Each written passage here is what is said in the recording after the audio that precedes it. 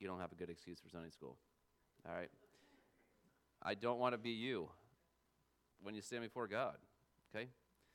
You're going to stand before God and give an account, and we're doing our best to make Sunday school accessible and relevant and helpful, encouraging, edifying. And also Wednesday, we have 2 services on Wednesday morning at 11, Wednesday night at 7. And if tiredness is your only excuse for Wednesday night, come Wednesday night. We're all tired, all of us. We all struggle to stay awake Wednesday night. Wednesday morning, a different crowd, and everybody's wide awake then. But come and join us on Wednesday to study God's Word. We're studying the Old Testament on Wednesdays, and as adults, and the teens and young people and children have their own classes, and an exciting time for them. You know, we're in Psalm 119. We were there last week, and we'll be there for the second half of Psalm 119 today. At the end of one of the Gospels, one of the disciples has a desire to go back to his old job. We saw these disciples get called by Christ this morning in our Sunday school time from Matthew chapter 4. And immediately they left their nets and livelihoods and they followed Jesus. After the resurrection, 7 of the disciples have this idea, probably led by you-know-who, Peter. And he has this idea, I'm going fishing. So they fish, and we know the story from John 21 that they fish all night, and they catch nothing. And it sounds like a previous 2 stories from the life of Peter and his fishing experiences. And Jesus shows up on the shore, tells them to cast their net on the other side, and they catch 153 large fish. How do we know there was 153 large fish? Somebody counted them. If you caught 153 fish any day that you go out fishing, that's a good fishing day. I assume that this is the last time, though, Peter fishes for fish. Jesus asks him 3 times, Simon, do you love me?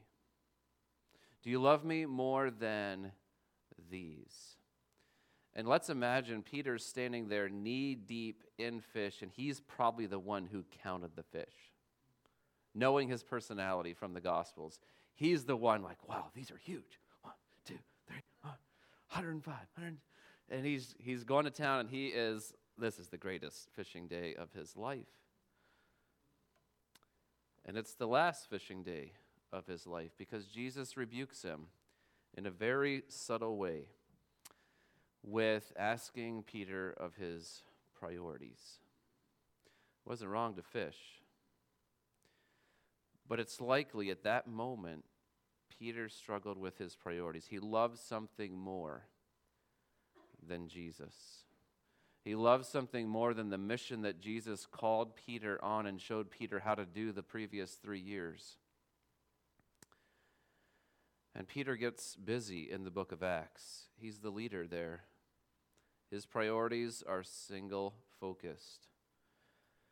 Affliction, trials, beatings, imprisonment. The night before he was to probably be beheaded, he is sleeping peacefully. What's changed with Peter? The priority of the Word of God. The priority of the Son of God, who is the Word of God in the flesh.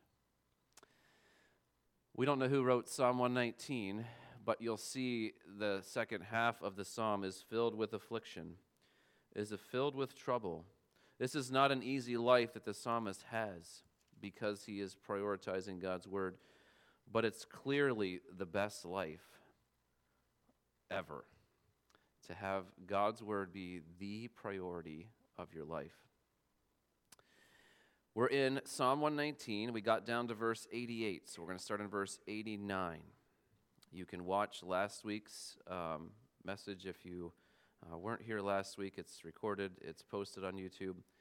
And so We're going to pick up in Psalm 119:89. Forever, O Lord, your word is firmly fixed in the heavens. Your faithfulness endures to all generations. You have established the earth, and it stands fast. By your appointment they stand this day. For all things are your servants. If your law had not been my delight, I would have perished in my affliction. I will never forget your precepts, for by them you have given me life.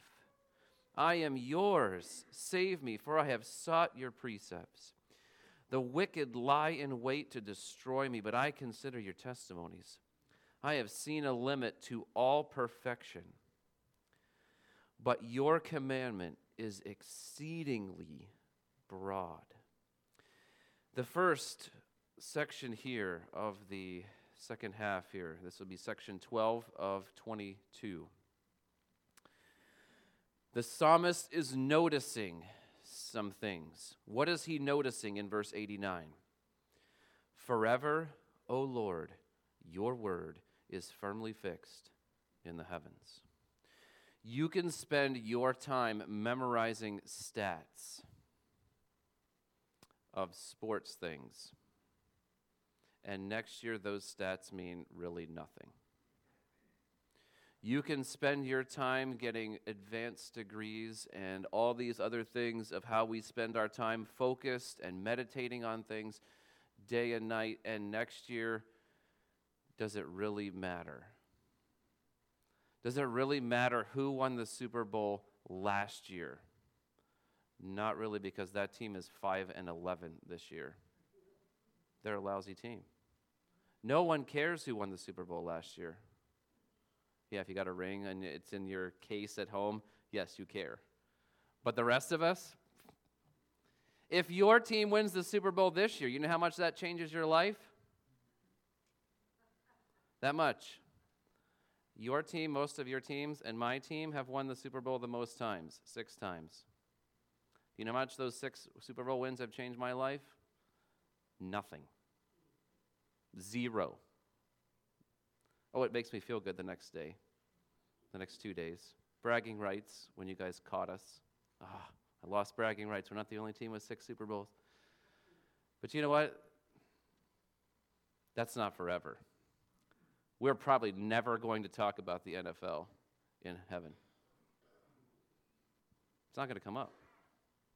We're not going to talk about our vacations in Disney World. We're not going to talk about our accomplishments and how many books we've read or written. We're not going to talk about how beautiful our garden was, how fast our cars were, what a perfect family we had. We're not talking about that in heaven. What are we going to be talking about in heaven? The psalmist knows where to focus because the priority of the word has given him focus. What is he noticing? He's noticing there are a lot of things that are not forever, but there is something that's forever. God's word is forever, and it's firmly fixed in the heavens.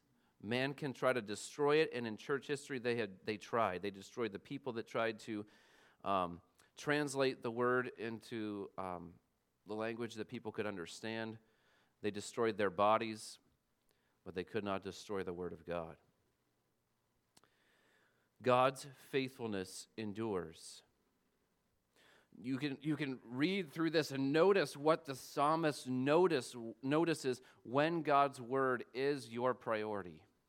You notice things that are really important. And the things that are less important, I don't really notice.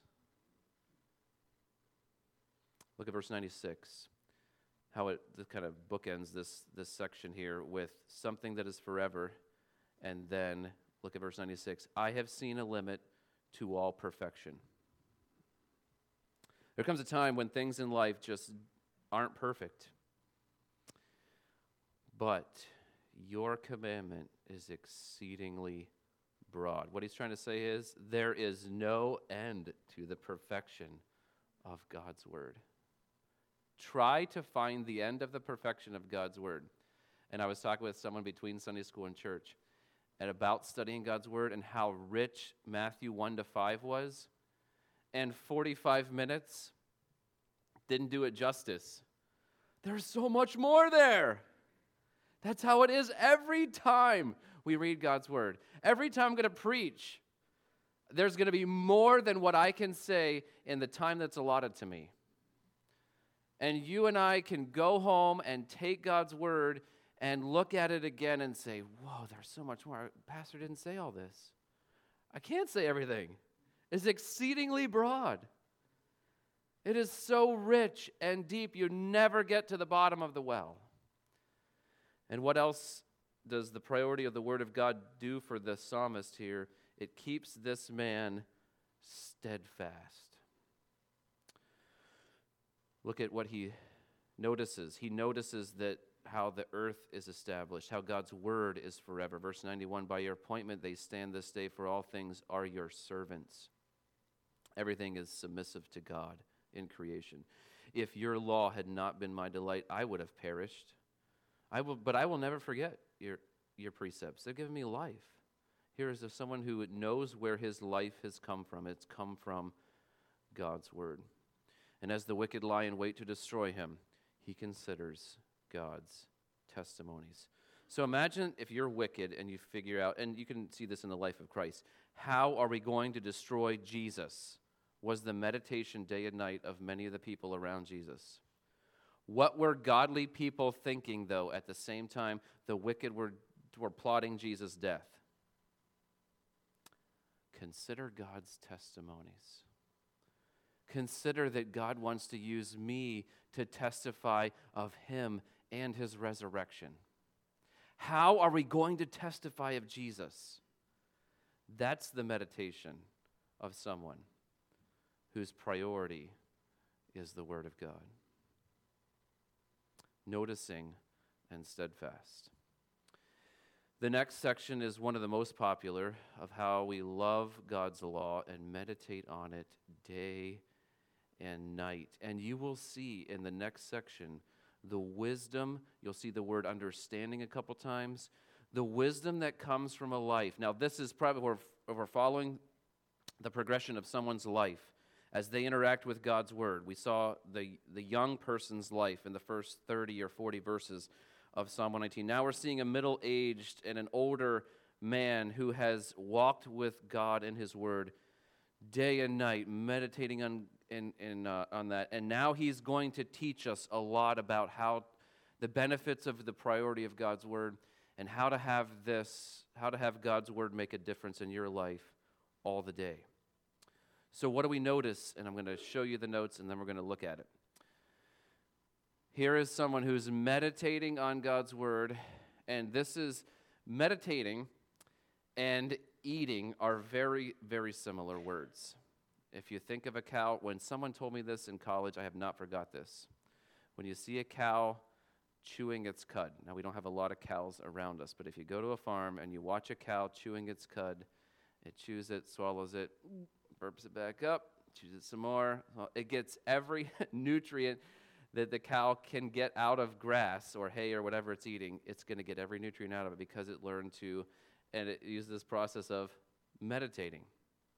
It's over and over again, mulling truth over and over and over again, looking at it from every different direction and thinking, how does this apply to me? What do I need to confess for what does this show me as sinful? I got to confess this. What do I need to do today to make this passage helpful in my life? What am I going to plan for tomorrow because this passage is in my Bible reading today? This is how meditation works. And meditation can work as you're sitting at your desk, you're driving in your car, you're sitting at lunch, and you can think about Matthew this week, 6 to 10. And you can study it early on in the day and meditate on it throughout the day. And when you meditate on God's word and you notice things, you will start making wise choices. This is not a proud psalm. And if you look at verse 99, there was a student who had to decorate their desks. And this student, my dad was a teacher and told me this story. This student had verse 99 on his desk. It's not a great verse for a student. This is a great verse for a teacher. Okay? So if you're a student, you're like, I love verse 99. You're not there. Okay, go back to the first part of the psalm. That's where you need to stay. Verse 99 is not for you yet, okay? You're not meditating on God's word, and you're not wise. Okay, you're acting like a fool. All right, I'll just say that because that was humorous. All right, verse 97. Oh, how I love your law. It is my meditation all the day. Your commandment makes me wiser than my enemies, for it is ever with me. I have more understanding than all my teachers, for your testimonies are my meditation. I understand more than the aged or the elders, for I keep your precepts. I hold back my feet from every evil way in order to keep your word. I do not turn aside from your rules, for you have taught me. How sweet are your words to my taste, sweeter than honey to my mouth. Through your precepts I get understanding. Therefore I hate every false way. Here is someone who loves something in verse 97 and hates something in verse 104. I love your law. I meditated on all the day. And then what does he hate at the end of it? False ways. Anything that's contradictory to God's word, God's truth, God's character. In the New Testament, the living word, Jesus. Anything that is not like Jesus is false. Like, disgusting. What you love and what you hate determine what you meditate on. And also determines how much you understand or you lack understanding. If you want examples of verses 98, 99, and 100 in the New Testament, Jesus as a young boy at age 12 is asking good questions to the teachers. And then Stephen, full of the Holy Spirit, in Acts 6, is confounding the wise people around him with God's truth, the teachers were contradicting God's word. Jesus did this often with the scribes and the Pharisees who knew a lot of God's word. They thought they were wise, but they were fools. How do we know? How can we become wise? By meditating and loving God's word and making it your meditation all the day. You have to take every thought captive. You can't let your mind meditate on the wrong things. If you meditate on Fox News, you know what you're going to meditate on day and night? Politics. Do you know how much politics are going to help you day and night? They're going to agitate you. They're going to divide you from other people who disagree with you. They're not going to help you to hate every false way. They're not going to help you to be biblically wise. So limit your consumption of Fox News, talk radio, blogs, social media. We feast on these things. We nibble on God's word, and we wonder why we're not wise.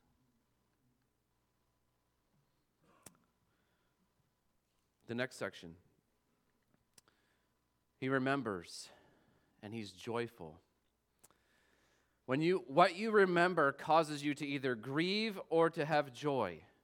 If you remember the wrong things and interpret them the wrong way without God and his word influencing how you think about life, you're not going to end joyful. You're going to end grieving, upset, agitated, anxious, fearful of the wrong things.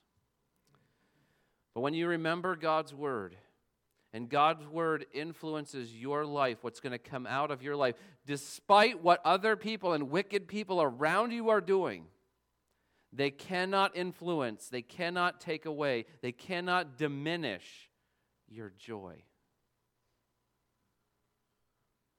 So let's look at verses 105 to 112. Your word is a lamp to my feet and a light to my path.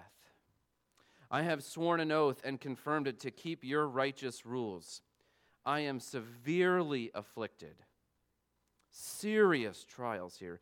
Give me life, O Lord, according to your word. Accept my free will offerings of praise, O Lord, and teach me your rules. I hold my life in my hand continually, but I do not forget your law. The wicked have laid a snare for me, but I do not stray from your precepts. Your testimonies are my heritage forever, for they are the joy of my heart. I incline my heart to perform your statutes forever, to the end. What is the psalmist remembering here? The only path that leads to life is the path where God's word is a lamp. Now, you see the word lamp there? Think candle. How much light does a candle give you? Enough for one step. It's a lamp, it's a candle to your feet. And then how much light does a flashlight or a torch, in this day and age, a large torch with a huge flame? Then you can see a few steps, right? And not just one step. But if you're in your house, you don't light a torch to see how to go outside and what to not trip over. Today we have night lights. Small little lights. But whenever you want to cook or bake or you want to get a splinter out, you don't get it out with a night light. You get the most powerful light you can get so you can see the detail. This is what God's word is for us. And we know verse 105. Your word is a lamp to my feet and a light to my path. It shows us what to avoid. It shows us where the pitfalls are. It shows us where the smooth ground is and how to step over the anxiety and the pride and the anger. It shows us how to be kind and loving and joyful and gracious. And as we saw at the end of Sunday school, how to love our enemies. God's word shows us this. The Son of God portrays this as an example perfectly for us in the New Testament. So notice how this person is being attacked in verse 107 and 110.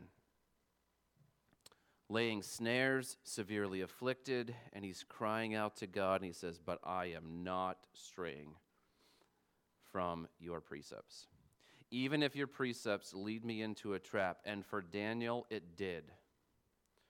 Daniel was told not to pray to anybody but the king, Darius, and Daniel says, I got to pray to God. I'm not praying to Darius. Darius can't help me like God can. So I'm praying to God still. And the wicked laid a trap for Daniel. He walked right into it, and he was trapped. And he's like, I don't care if I'm trapped. And he's in his late 70s, early 80s, at least, at this time. And he gets thrown into a lion's den. And God was with him there. A wonderful example of how God's word is not worth turning from. And because of that, after you've seen God's word help you day in and day out with all kinds of affliction, you're going to cry out like verse 112, I incline my heart to perform your statutes. I keep turning my heart toward your word forever. I'm going to keep doing this. No one's turning me away from God's word. Verse 113. I'll give you the notes here. This person is loving, which we could say loving is verse 97 as well. He's loving God's law. And he is hopeful. Loving and hopeful. But he starts with hate. All right, let's verse 113. I hate the double-minded, but I love your law, which is not double-minded. It's singular. Verse 114, you are my hiding place and my shield. I hope in your word. Depart from me, you evildoers, that I may keep the commandments of my God. Uphold me according to your promise, that I may live. And let me not be put to shame in my hope. Hold me up, that I may be safe and have regard for your statutes continually. You spurn all who go astray from your statutes, for their cunning is in vain. All the wicked of the earth you disregard like dross. Psalm 1 says like chaff. We would say today like dust, garbage. 120, my flesh trembles for fear of you, and I'm afraid of your judgments. We could put fearful here as well, as this section ends with fearing God. It's pretty clear that the psalmist has no fear of the wicked, of the afflictions that the wicked can cause. He just is afraid of disobeying God. He loves God. He loves the law of God. We saw that in verse 97. We see it again here in verse 113. You'll see this, I don't think I put it on a slide, but in verse 116, this idea of shame comes up multiple times in this psalm. Oh, let me not be put to shame in my hope. The world is constantly trying to shame us for following God's word, for standing on God's statutes and precepts and rules and commandments. And as we testify of God's word's benefit to us, they mock us, they scorn. We should expect this. It hasn't ever changed from Cain on. Those who love God, though, don't care what the wicked thinks. Those who love God care what God thinks. And really only what God thinks.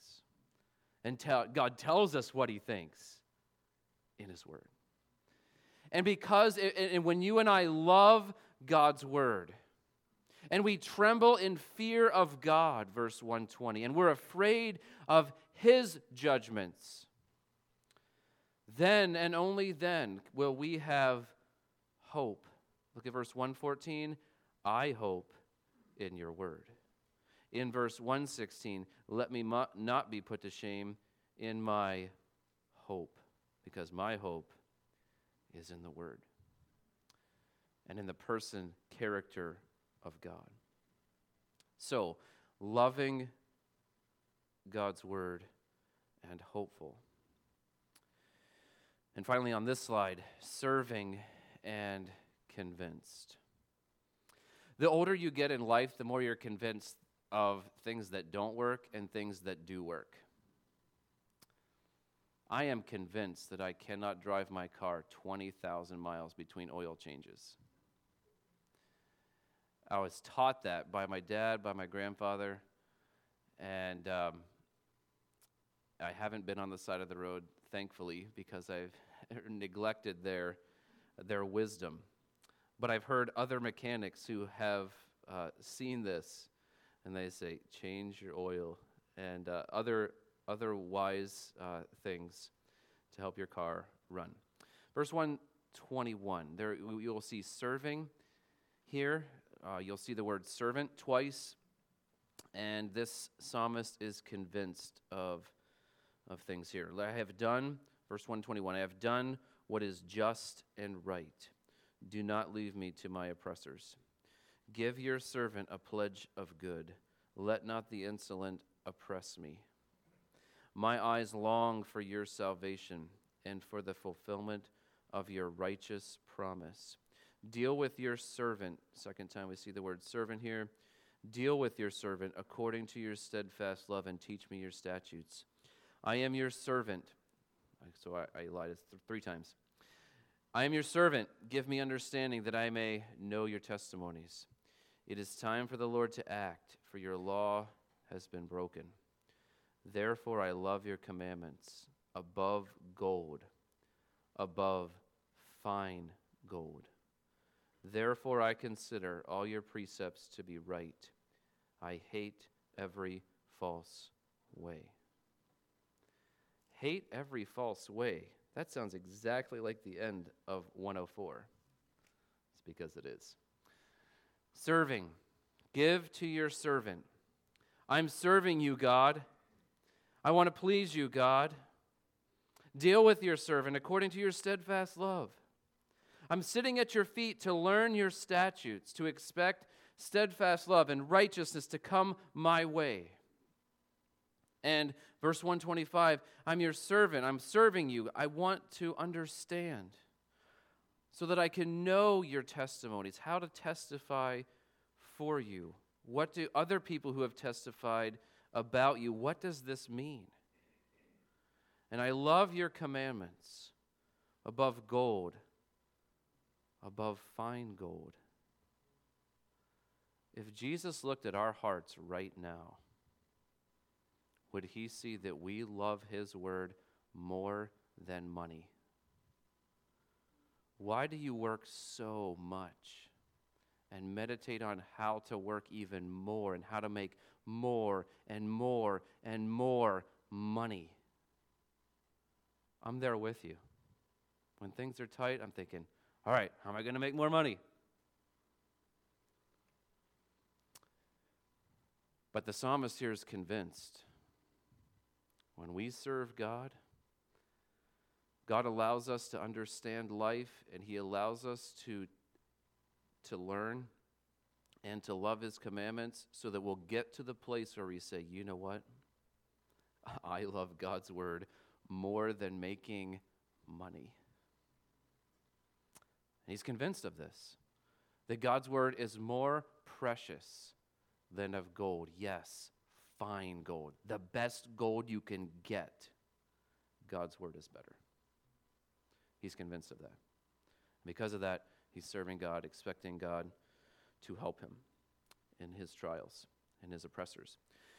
Verses 129 to 136. He's enjoying life with God's word at the center as a priority, but he's also sad. We would not be accurate to the text if we just kept a positive view and if we wanted an encouraging message. And you come here, don't come to our church expecting encouragement all the time, okay? Because we can't. Because we have to be true to what God's word says. I can't make this up. I'll do my best to, what you see on the screen is what you'll see in the passage, and it's a shorter version. I didn't write this. God wrote this, and he wants it to influence our lives 2,500 years after it was written, and it is. When your life and my life, God's word is a priority, you'll see an enjoyable life, a life that others want, but you'll also have sadness. Life is hard on a fallen planet, and we'll see what makes the psalmist sad here. Verse 129, your testimonies are wonderful, therefore my soul keeps them. The unfolding of your words gives light. It imparts understanding to the simple. I open my mouth and pant because I long for your commandments. Turn to me and be gracious to me, as is your way with those who love your name.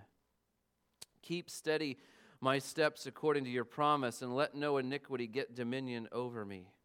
Redeem me from man's oppression, that I may keep your precepts. Make your face shine upon your servant, and teach me your statutes. My eyes shed streams of tears because people do not keep your law. When you see the phrase in the Old Testament, make your face shine upon me, your servant here, it's God smiling with approval.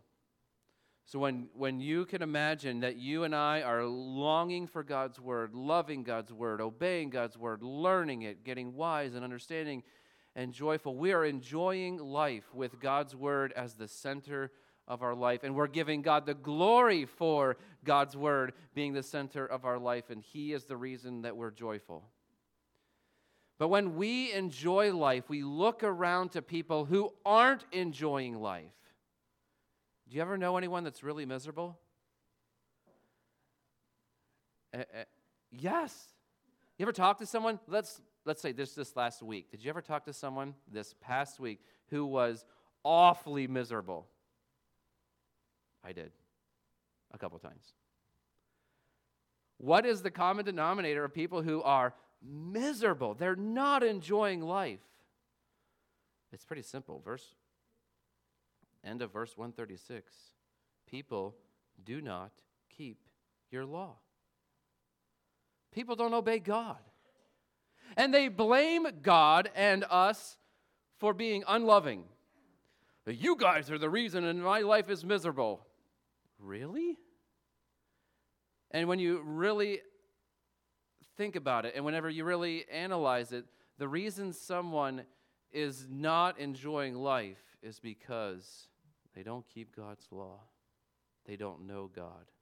They would disagree heartily with verse 129. God's testimonies are not wonderful to them. And therefore, their soul doesn't keep them.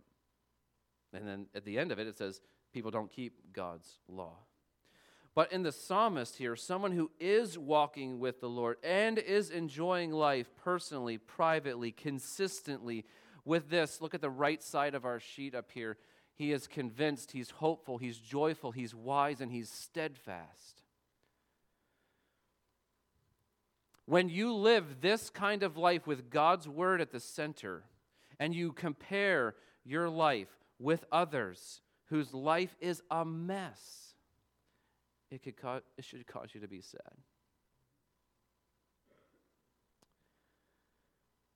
And what's the psalmist doing here in 136? He's shedding streams of tears because people don't keep your law. And it's okay to watch the news, but when you watch the news and watch the misery in the world, Psalm 136 should inform how you interpret the news. Shed streams of tears for the grief and the sin and the destruction around the world that's happening. Why is there war? Why is there sexual slavery? Why is there all kinds, a border crisis, and many, many other atrocities that are going on, and abortion? Why is this happening? Why are wicked people getting away with sin, never facing judgment? They don't keep God's law. One day they will stand before God. Shed streams of tears for the wicked and people who don't keep God's law. If you're a parent of a child who has gone astray, shed streams of tears for them. When your kids don't keep God's law. All right, enjoying life, but also sad when God's word is a priority. We've got to keep moving here. Delighting and sure. He's delighting. I'm not going to have time to comment very much. We'll just read 137. Righteous are you, O Lord, and right are your rules. You have appointed your testimonies in righteousness and in all faithfulness. My zeal consumes me because my foes forget your words. Your promise is well tried, and your servant loves it. I am small and despised, yet I do not forget your precepts. Your righteousness is righteous forever, and your law is true. Trouble and anguish have found me out, but your commandments are my delight. Your testimonies are righteous forever. Give me understanding that I may live. If we were to put what God is like, or we would use the word righteous up there, because you saw righteous, righteous, righteous, righteous over and over again in this section. And righteousness is a sure standard. And whenever you and I look at God's righteous rules, and we look at the world and they're misinterpreting God's righteous rules and saying there's something wrong with your Bible if your Bible doesn't approve of this lifestyle. No. God's rules are righteous. Convinced they're righteous. There's nothing wrong with the Bible. Nothing wrong with God's rules. We delight in them. And when we delight in them, we're convinced that they are right. And it keeps our life on a sure path. Verses 145 and following. With my whole heart I cry, answer me, O Lord. I will keep your statutes. I call to you, save me, that I may observe your testimonies. I rise before dawn and cry for help. I hope in your words. My eyes are awake before the watches of the night, that I may meditate on your promise. Hear my voice according to your steadfast love. O Lord, according to your justice, give me life. They draw near who persecute me with evil purpose, for they are far from your law. But you are near, O Lord. And we just sang about nearer, still near. All your commandments are true. Long have I known from your testimonies, that you have founded them forever. That's an excellent verse there, verse 152. I meditated on that verse this week. I'm like, what does that verse mean? It's a glorious verse. What do we see in 145 to 152? He is crying out to God, the first part of this. It's not an easy life when God's word is the focal point. You still live on a fallen planet with a sin nature and sin and Satan and the world tempting from every side. And yet, there's confidence here. Look at verse 152 again. Long have I known from your testimonies that you have founded them forever. God had a plan for the world, and part of God's plan is to give the world God's commandments. And the psalmist says here, this was part of God's plan forever, was that God was going to give his word to us. This matches what we've already seen, that God has kept his word forever, and forever he will. So he is confident. Even though he's crying out, he's confident in God's word. 153. Look on my affliction and deliver me, for I do not forget your law. Plead my cause and redeem me. Give me life according to your promise. Salvation is far from the wicked, for they do not seek your statutes. Great is your mercy, O Lord. Give me life according to your rules. Many are my persecutors and my adversaries, but I do not swerve from your testimonies. I look at the faithless with disgust, because they do not keep your commands. Consider how I love your precepts. Give me life according to your steadfast love. The sum of your word is truth. Every one of your righteous rules endures forever. We get this idea of forever again. He is loving God's word. You see that over and over and over again. And because he's loving God's word, he's seeking him and crying out to him. And look at verse 158. I look at the faithless, those who aren't trusting in God's word and not obeying God's word. What does this cause this faithful, and this is probably near the end of his life, he's looking back at how wonderful God's word has been to him and how it's helped him, how he loves it even more. And he looks at people who have turned their back on God and his word, and he looks at them with disgust. Doesn't sound very loving, right? Would you ever go up to someone and say, you disgust me? That's a pretty strong rebuke. And if you are a strong friend with them, can I tell you why you disgust me? Because you don't keep God's commandments.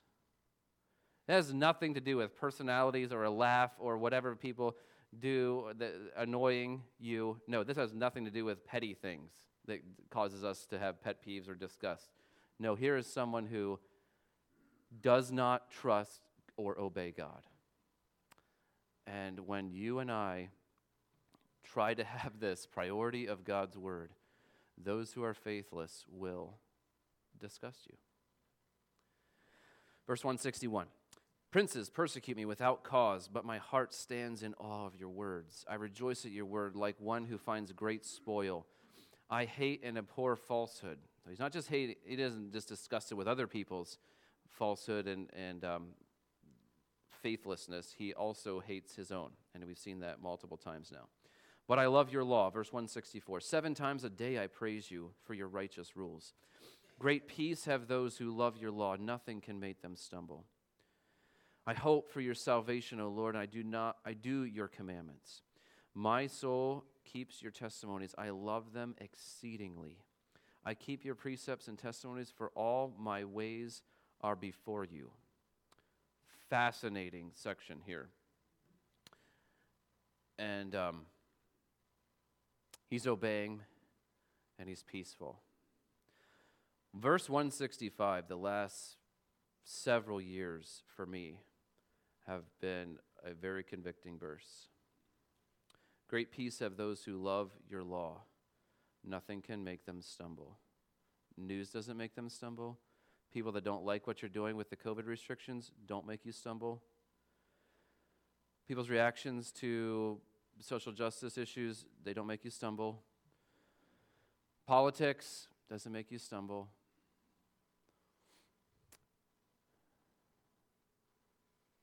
late at night when your sewer line backs up. Happened this week. Struggled a little with that. If you're sitting on the side of the road with your car, it can make you stumble. You don't know exactly how you're going to pay the higher electric bills or the heating oil bills. It can make you stumble.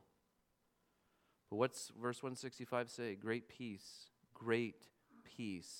have those who love your law. So if you don't have great peace, then what's the solution?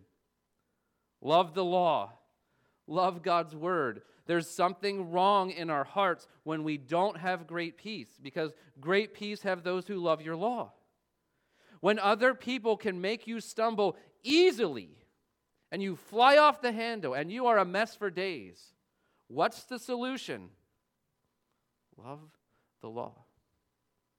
Love God's word. When you stumble over the least little petty things, you don't love God's law. That verse convicted me, and I share that as a personal testimony, and I know that many of you struggle, and we all struggle, but this verse is helpful to see that. And verse 168, another of my favorites of the section. I keep your precepts and your testimonies. Why? What motivates the psalmist to keep God's word? For all my ways are before you. God, you see everything, so I'm going to obey you. Well, that's simple. You know when I disobeyed and you disobeyed, especially like in the dark with your friends in a group, and you thought, what? I can get away with this. Bad thought always leads to bad things. Young people, you don't get away with anything. Why? Because all of your ways are before God. God is in the back seat when it's just you and your boyfriend.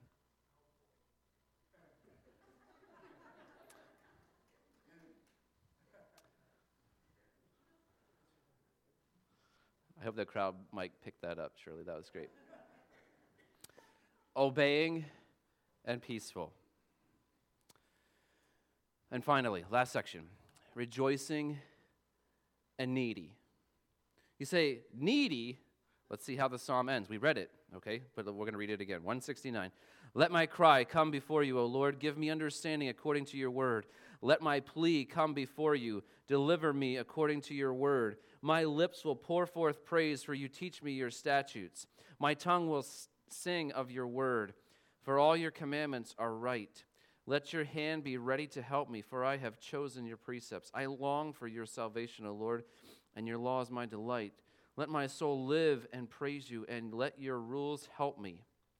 And then the final verse, I have gone astray like a lost sheep. Seek your servant, for I do not forget your commandments. And that's how the psalm ends. I would like for it to end with 168. But God has it end with 176. And I think our final word here is important. It doesn't matter how long you and I have been a Christian and how much the Word of God has been at the center of our lives for decade after decade after decade. You never outgrow your neediness of God's Word. No one gets too old, too wise, too consistent, too peaceful, too confident, too sure to not need God's word every day. And you can see that throughout the whole psalm, but especially here where he ends with, I've gone astray like a lost sheep. Sounds like David after he sins with Bathsheba. Man, I've gone astray, God. Seek your servant. I don't forget you. And every time we go astray, God's word reminds us of who God is, and he will seek us, he will find us, and he expects us to repent and obey, rejoicing and needy. A couple questions and we're done. Are you as convinced as the psalmist that you need God's word? Are you pretty convinced with Psalm 119 that whoever wrote this, they needed God? They needed God's word. They had affliction, they had internal struggles, they had oppressors, they had princes going after them. And they needed God's word.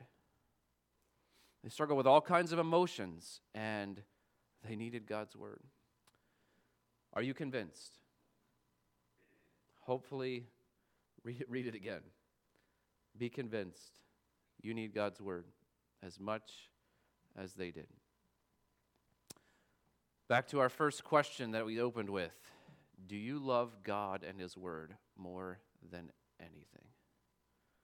Or does anything in your life cause you to love God a little bit less than that thing, that person? And it can be a number of things. Let God the Holy Spirit convince you this day that yes, you do, or no, there are some things in your life that are more important than God. See, loving God is an Old Testament and New Testament concept. And when we do love God, the priority of the Word of God comes, I would say naturally, but it comes as a result of loving God. That's why Jesus, when questioning Peter, says, Peter, do you love me more than these? Because I don't want you to be a fisherman, Peter. I want you to feed sheep. He's talking about pastoring, evangelizing, helping the early church to grow.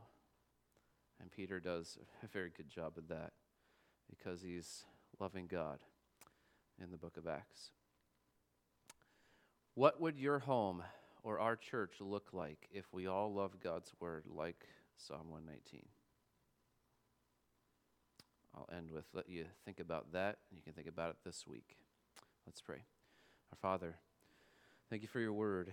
I pray that you would show us how to hate false ways, how to repent of our sin, how to love your word more than anything. I pray for those in our church that this is definitely true of them, that you would use them in the lives of those who are struggling to love your word, those who do not have God's word as a priority at all in their lives.